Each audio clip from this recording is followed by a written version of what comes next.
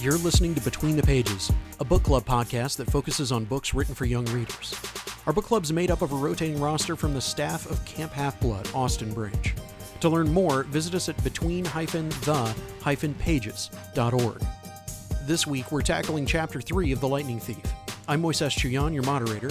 Joining me, as always, is your host, our founder and creative director, Topher Bradfield, and we are joined by the same crew that was with us covering Chapter 2. Adele, Bailey, Joe B., and Hector. Topher, take us into Chapter 3. Grover unexpectedly loses his pants. We've all been there. We've all unexpectedly lost our pants at some point or another. There's no right way to say it. That was... There's no prep. It's like everybody's worst elementary school dream. So hopping in, they get to the bus terminal, and Grover and Percy are getting ready to, catch a ride, right? Mm-hmm. And we pretty quickly get to learn about Percy and his connection to his mother, mm-hmm. the mother's backstory, and how rough that was. Mm-hmm. Sally Jackson, he calls her this is one of the best people in the world. Yeah. And she's been through so much. She wanted to be a novelist, but then life got in the way. And she came from kind of an abusive, family background after her parents died in a plane crash. And then is sent, I believe, to live with an uncle who really didn't care for her at all. And then, in fact, she cared for him. Yeah, until he died. Yeah. And then we have her set up as Percy's ultimate kind of protector. Mm-hmm.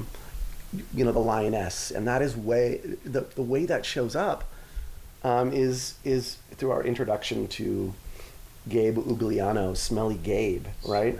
What a name, man! What a name! The dumpster out at Camp Half-Blood is named Smelly Gabe. Smelly Gabe. We cover a lot of ground here. Like you said, yeah. we're introduced to his home situation.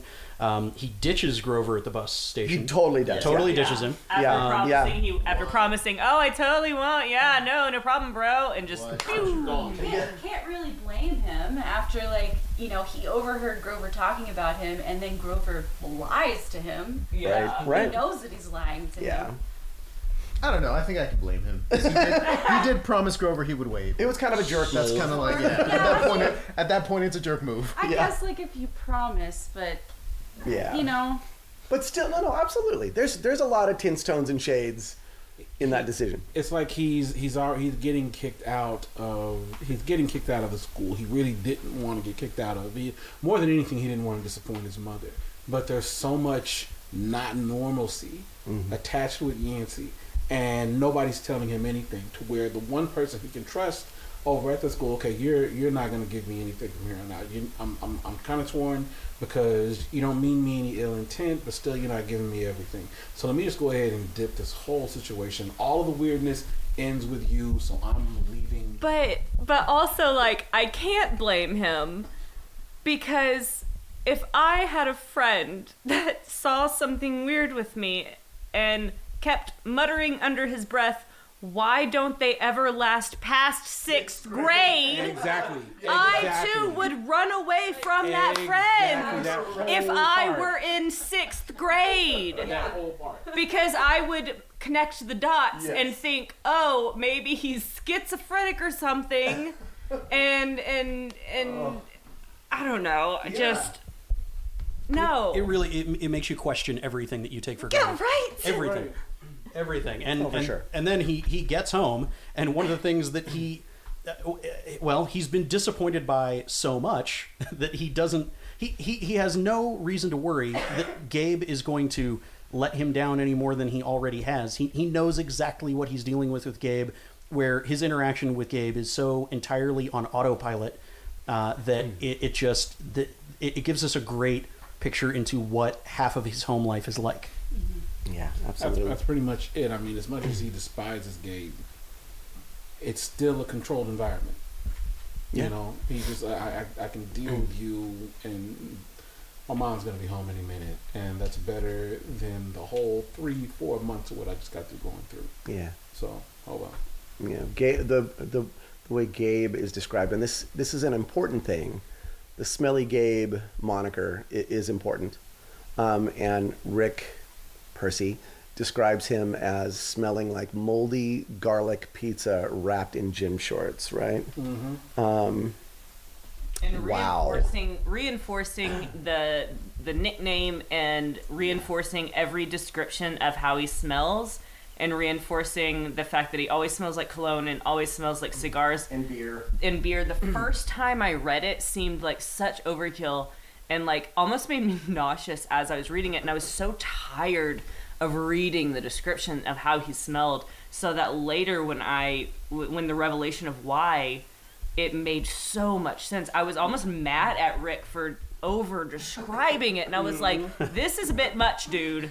Yeah, well, you didn't know that you were getting the book in Smell-O-Vision for Right. free. But it's also really important because as much as we have like this first half of this chapter taken up with a small description of his mom to begin with, and then this huge description Of this dude. of Smelly Gabe, Yeah.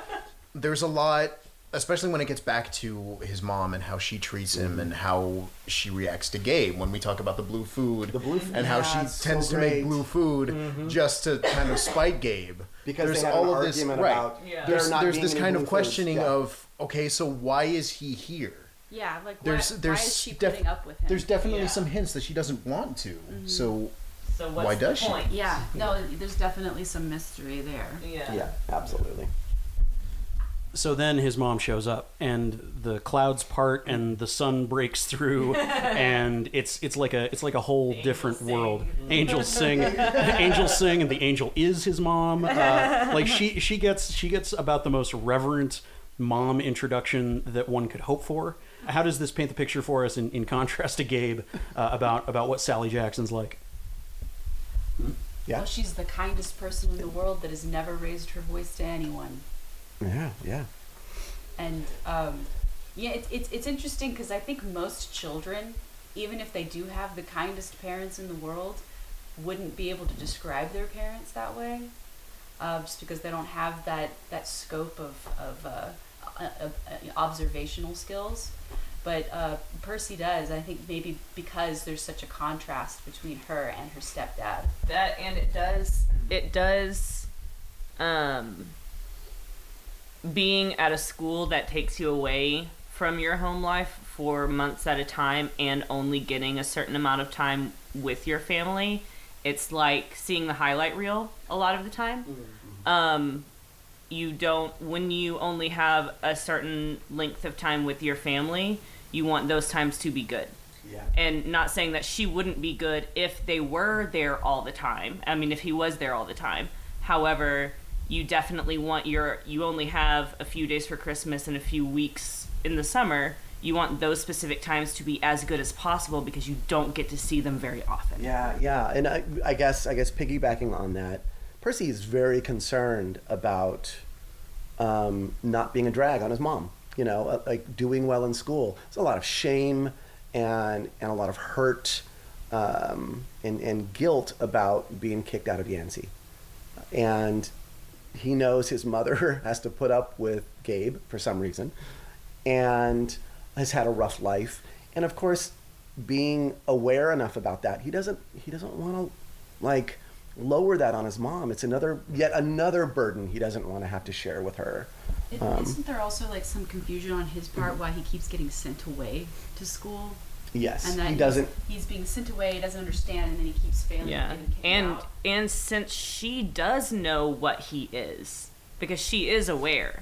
Yeah. And she does know what is or is going to be after him.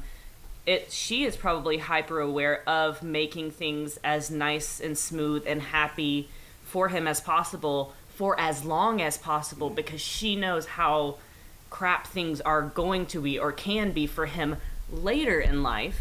So she wants a golden, happy glow over his childhood as much as she is able to be, so that in itself may color his childhood memories of her for the short amount of time that he has them, because she knows, oh, his adult life, if he survives into them, Right. you know, is going to be full of trial and tribulation. So while I have control of what he experiences, I want to make that as painless as possible. So, you know, that might color his view of his mom as supreme angel goddess of the world, you know, like... They can't talk about the thing. Exactly. The elephant in the room Right. is unspoken, and it's like we're introduced to the idea of Percy's dad earlier in this chapter, where you know, he mentions, okay, they were married.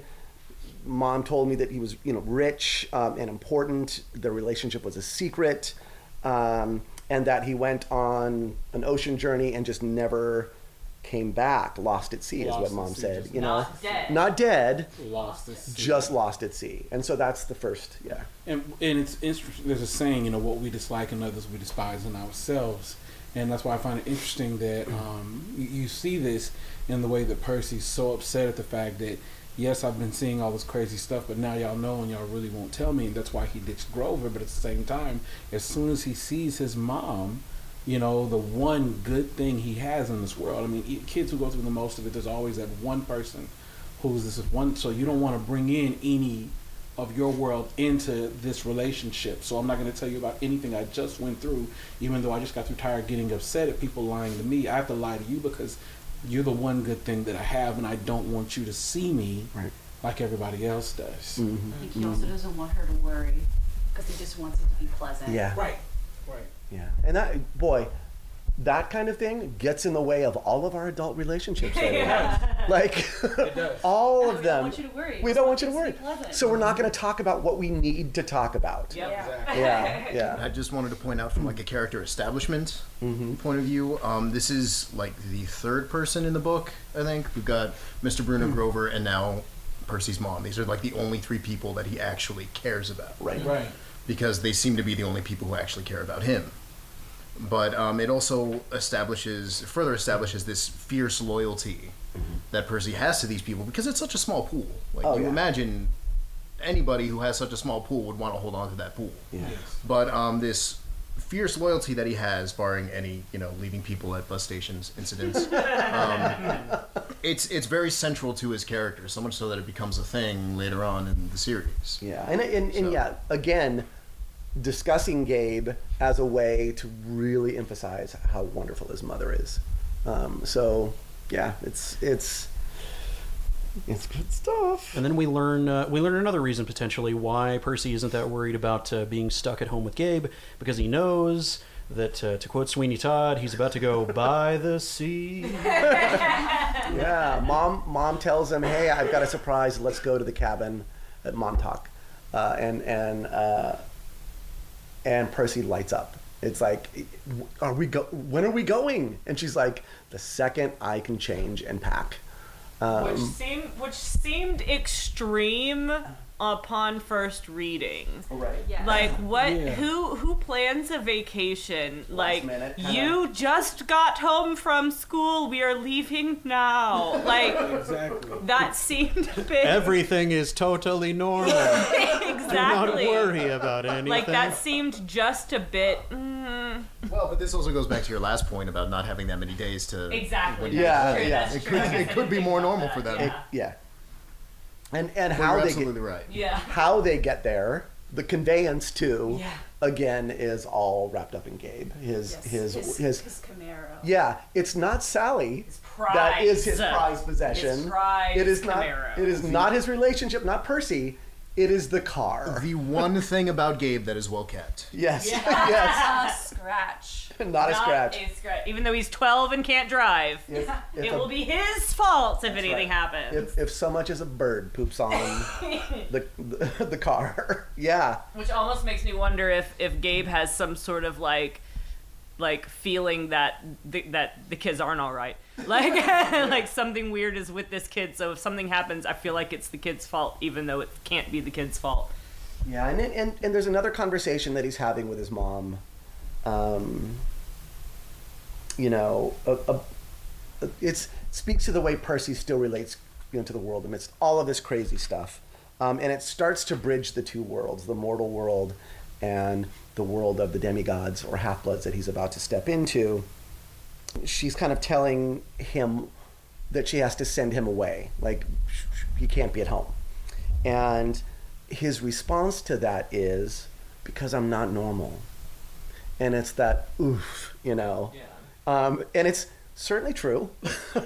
He is not normal. He is a half-blood. And she manages to do about as poorly as Mr. Bruder does Yeah. in this one. Yeah. So Well, that's always fun. Yeah, and part of that is just how Percy is relating Right. It's to that it's that information. whole like there's things I want to tell you but I can't, so now I yeah. need to phrase things around that, and it's Well, and not an once easy you thing have, to do.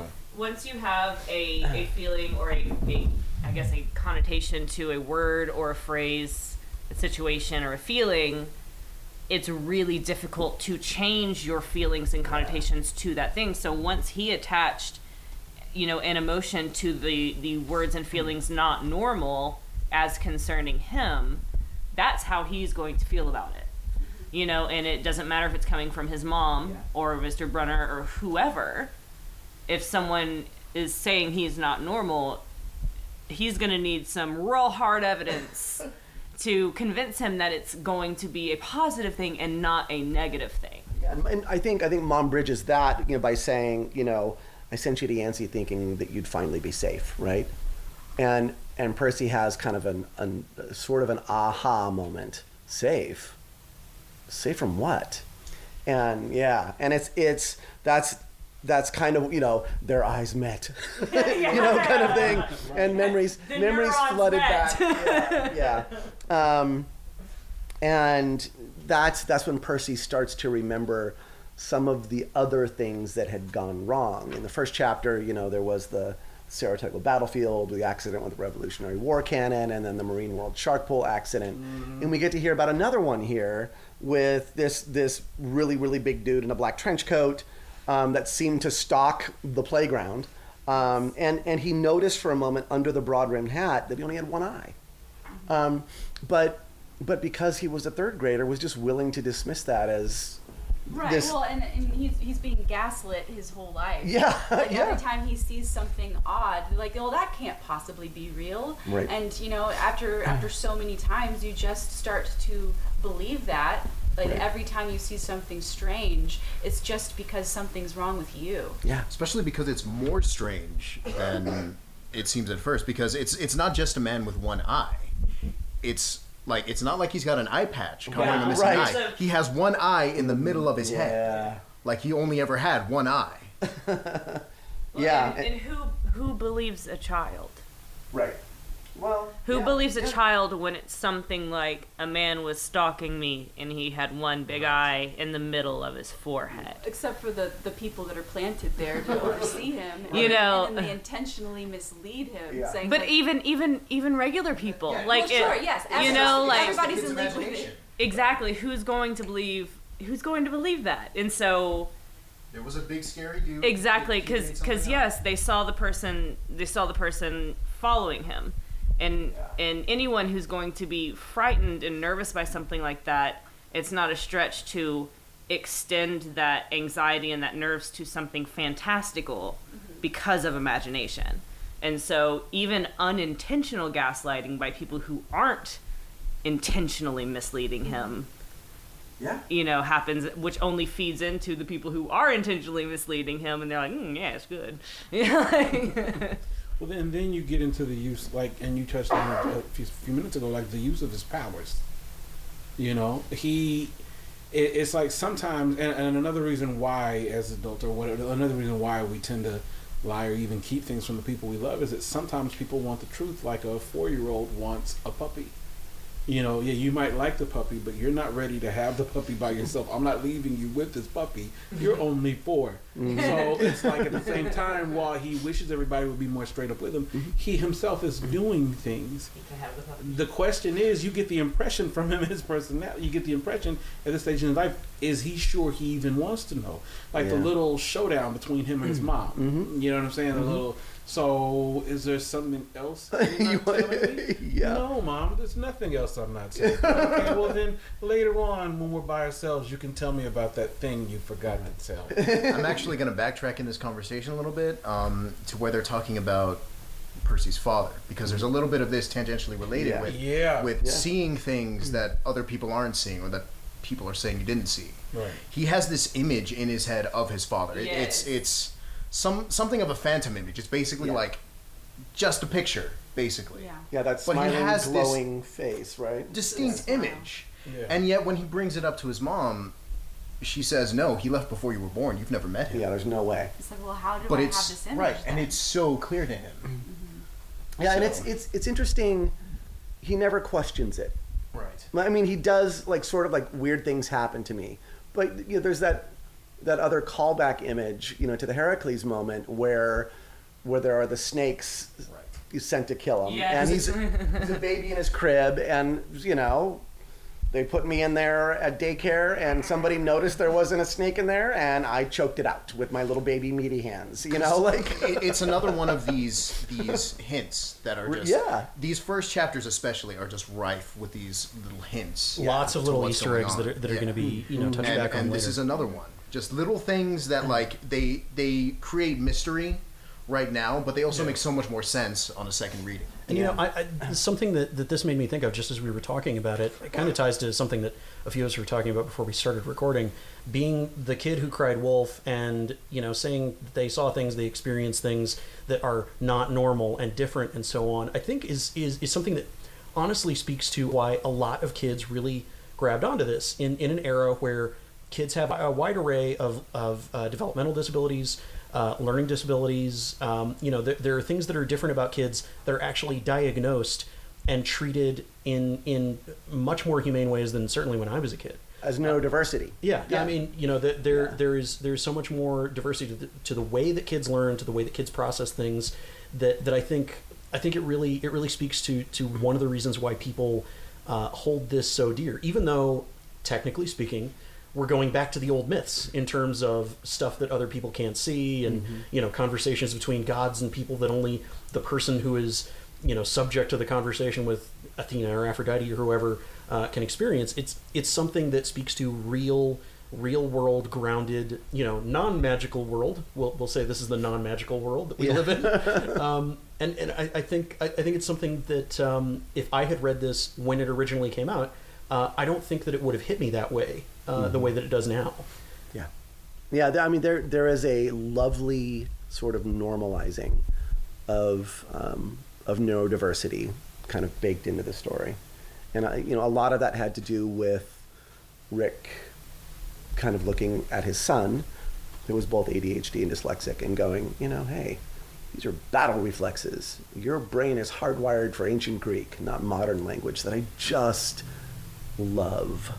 And we all know that out at Camp Haplet Austin Branch every summer, we have a tremendous number of campers who are in the sort of kind of neurodiversity, you know, bracket on the spectrum somewhere, and it's a place for them to feel at home. We hear from their parents all the time. We hear from them saying, I don't feel like I belong, you know, the rest of the year, and I look forward to coming back here because this feels like family. It's pretty wonderful. And speaking of Camp Half-Blood, this is where his mom starts having a talk that not every 12-year-old boy gets, which is about how he needs to go to this summer camp that his dad would have wanted him to. She is sending him on this quest. Not that he knows that that's what's happening, but he's starting to wrap his mind around it. And we're happy. Yeah, I'm sorry. Go ahead. And of course, from Percy's perspective, this is like, oh, so you're going to send me away again, right? In fact, at one point, Sally, Percy's mom, says, I've tried to keep you as close to me as I could. And of course, for Percy, that must be like, wait, really? You send me away every year. You keep sending me away. It does not seem like what you're saying does not seem like the truth. It doesn't line up. It doesn't track. Yeah. And the language that she's using when she's saying that you're going to have to go to the summer camp, you know, like you think summer camp, it's contained within the months of summer, but she's saying it as if she's never going to see him again. Yeah. Which is just another like layer of confusion. It's like that words don't even mean what you expect them to mean. Yeah. And an interesting contrast here is she says it's actually Percy's father who wanted him to go to this summer right. camp, but she didn't want to send him there. That's right. So there's this interesting idea that she's the one sending him away during the year, but she can't bear to send him away during the summer. And this summer thing, she seems reluctant to do it. Then Right. why is she doing it? It just creates more questions. Especially for since me. that's a shorter amount of time. Why not have me here during the year and then send me away for summer camp if you got to send me away? Yeah, having Right? this really heavy conversation at the cabin in Montauk where she spent time with Percy's dad, so it's significant there, saying... Weird, kind of gross. Okay, gosh, Mom. Odd choice of venue, thanks. and then saying he wanted you to go to this summer camp. And then, that, of course, that leads...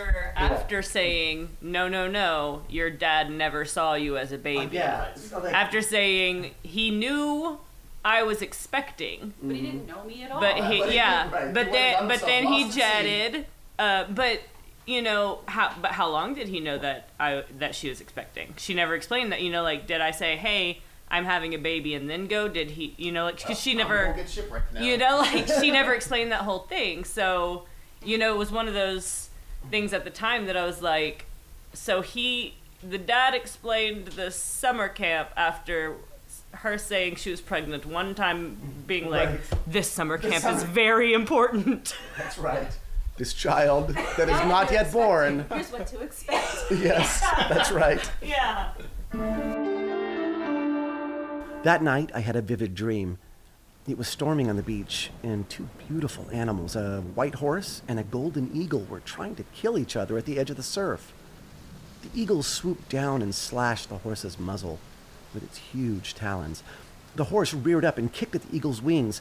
As they fought, the ground rumbled, and a monstrous voice chuckled somewhere beneath the earth, goading the animals to fight harder. I ran towards them, knowing I had to stop them from killing each other, but I was running in slow motion. I knew I'd be too late. I saw the eagle dive down, its beak aimed at the horse's wide eyes, and I screamed, "No!" I woke with a start. Outside, it was really storming, the kind of storm that cracks trees and blows down houses. There was no horse or eagle on the beach, just lightning making false daylight, and 20-foot waves pounding the dunes like artillery. With the next thunderclap, my mom woke. She sat up, eyes wide, and she said, Hurricane. I knew that was crazy. Long Island never sees hurricanes this early in the summer. But the ocean seemed to have forgotten. Over the roar of the wind, I heard a distant bellow, an angry, tortured sound that made my hair stand on end. Then, a much closer noise, like mallets in the sand. A desperate voice, someone yelling, pounding on our cabin door. My mother sprang out of bed in her nightgown and threw open the lock. Grover stood framed in the doorway against a backdrop of pouring rain. But he wasn't exactly Grover. Searching all night. He gasped. What were you thinking? My mother looked at me in terror, not scared of Grover, but of why he'd come. Percy, She said, shouting to be heard over the rain. what happened at school? What didn't you tell me? I was frozen, looking at Grover. I couldn't understand what I was seeing. Oh, Zukai Loitioi. He yelled. It's right behind me. Didn't you tell her? I was too shocked to register that he just cursed in ancient Greek, and I understood him perfectly. I was too shocked to wonder how Grover had gotten here by himself in the middle of the night, because Grover didn't have his pants on. And where his legs should be? Where his legs should be? My mom looked at me sternly and talked in a tone she'd never used before. Percy, tell me now. I stammered something about the old ladies at the fruit stand and Mrs. Dodds, and my mom stared at me, her face deathly pale in the flashes of lightning. She grabbed her purse, tossed me my rain jacket, and said, Get to the car. Both of you. Go. Grover ran for the Camaro, but he wasn't running exactly. He was trotting, shaking his shaggy hindquarters, and suddenly his story about a muscular disorder in his legs made sense to me. I understood how he could run so fast and still limp when he walked. Because where his feet should be, there were no feet. There were cloven hooves. We have another ancient mythology style thing happen in the night. The dream, The right? dream. Yeah. Once again, this aspect of seeing of this sight beyond sight, Sword of Omens. Yeah, There you the go. golden eagle and the horse trying to destroy one another on the beach during a storm. And then We should note this is a dream that Percy's having. That's right. I don't think we actually said that. and then he wakes up suddenly in an actual storm. There's not an actual horse and an eagle for, fighting on right. the beach. Yeah, for those not familiar with the general meteorological conditions of the Northeast, not a whole lot of hurricanes in the greater New York tri-state area. And certainly not hurricanes that manifest horses and eagles. Right. So, Or out of the blue. yeah, or just out of the blue. But yeah, he calls it, that night I had a vivid dream. And we get used to Percy having the vivid dreams as the series goes on, but we're sort of, really kind of introduced to it. So, yes, we've got this dream that Percy has, and he wakes up in the middle of a storm. His mom also wakes up. Very important in this dream. Well, beyond the animals fighting, because honestly, I didn't get any animal symbolism from that because I didn't know the symbolism behind the animals when I read this the first time. Okay. I didn't know the symbolism the first time.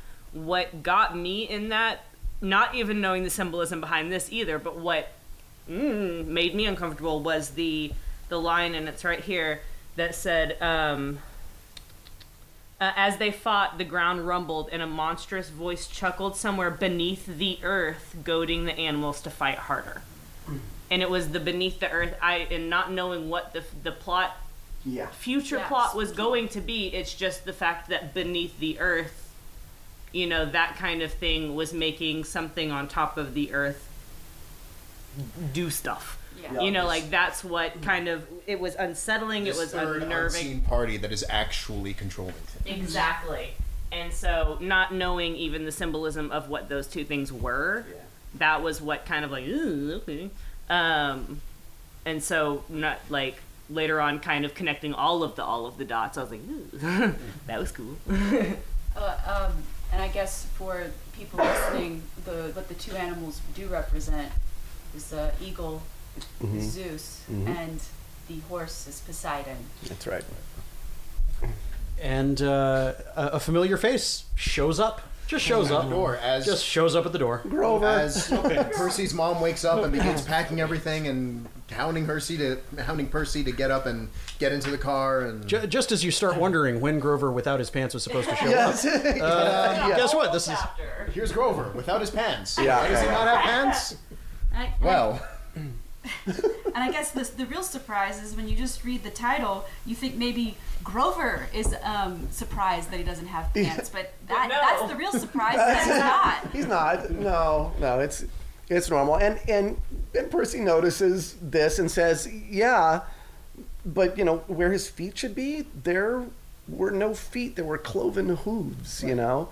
But also what struck me in this is that it's very specific in the writing that his mother is not scared of Grover or of what Grover looks like. She's scared of why he's there. Yeah. She's not shocked that he's not wearing pants. She's not shocked that suddenly he's got furry legs. Right. And His mom knows it all. exactly, and so that shocks Percy enough that the narrative voice has to point it out. right. Like her questions aren't, "Who are you? Why do you have goat legs? What are you doing here?" She turns to Percy. She's like, "What happened at school? What did you not tell me?" Yes. Yes. Yes. Yeah. Because if he's there, then that's, clearly Grover's a harbinger. Yes. This is the thing she's been fearing Right. the whole time. The whole time. The reason And- why he keeps getting sent away. Yeah. And then with Grover saying, it's right behind me. We got to go.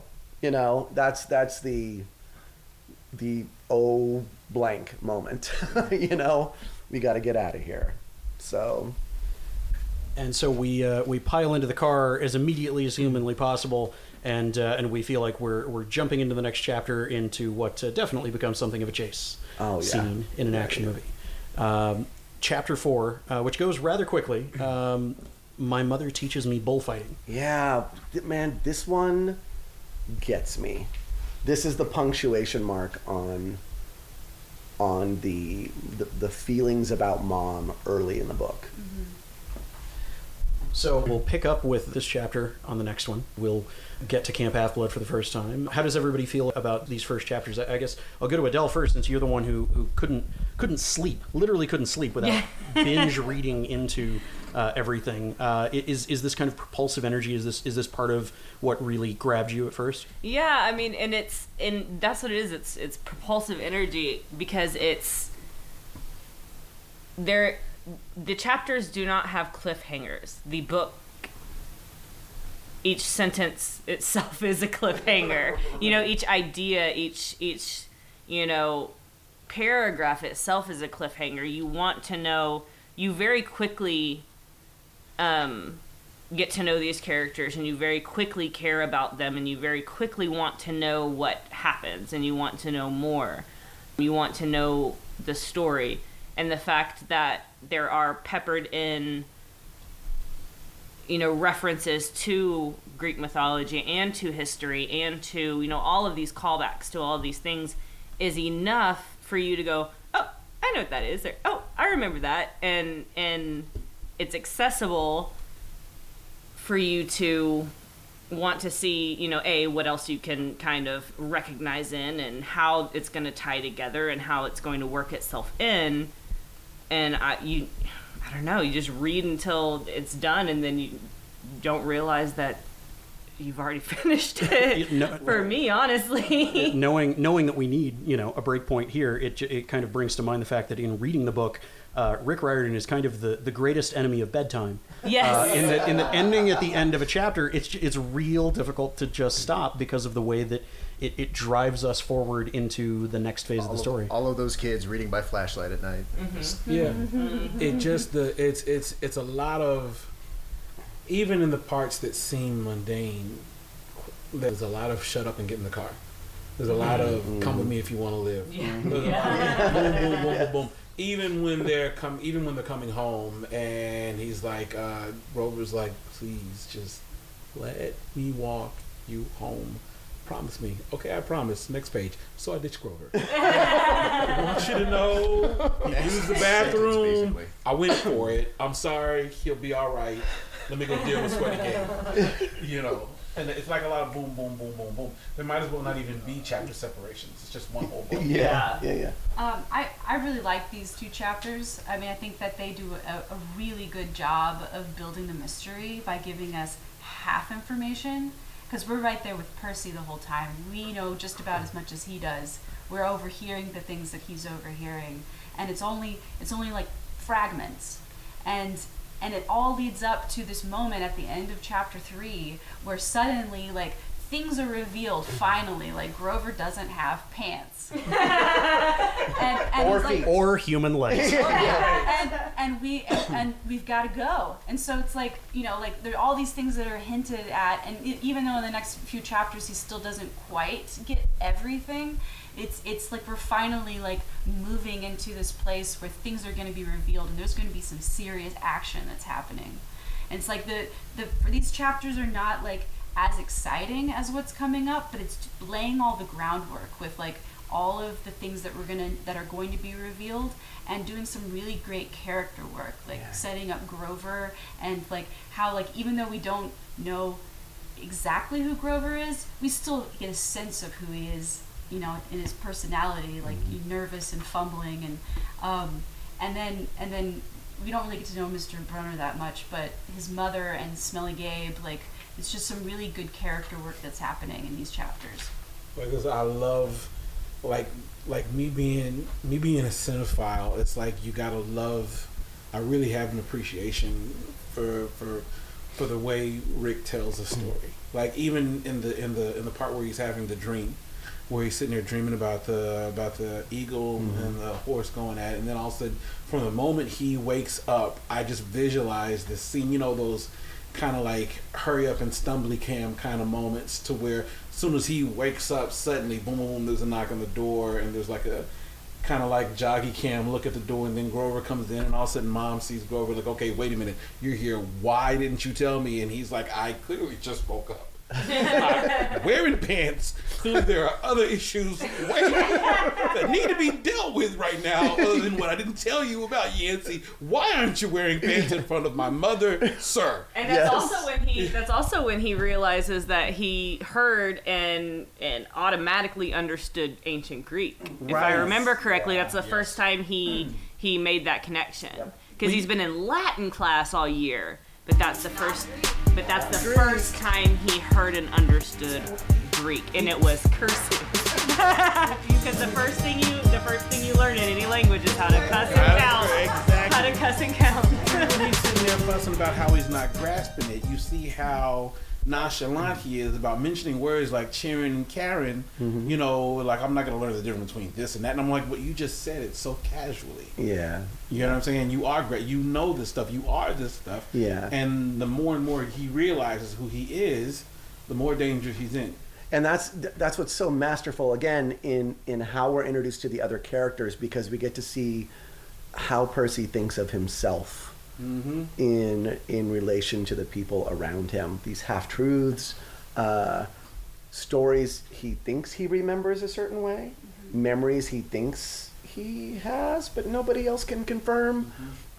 It's disorienting, and it should be. And I love that all of that disorientation up to this point is gonna really, really pay off, for us in the next 2 chapters.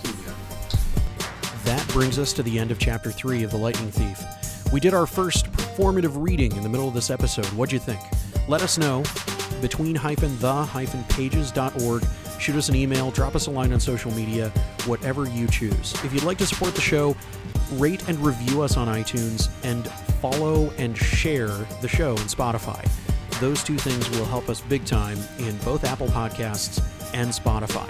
Mr. D, do you have any advice as we continue on through the book, things that we should do? Don't be dumb. Well, I know you can't help it, but try not to be dumb. We'll be back next Saturday with more Between the Pages. Thanks for listening.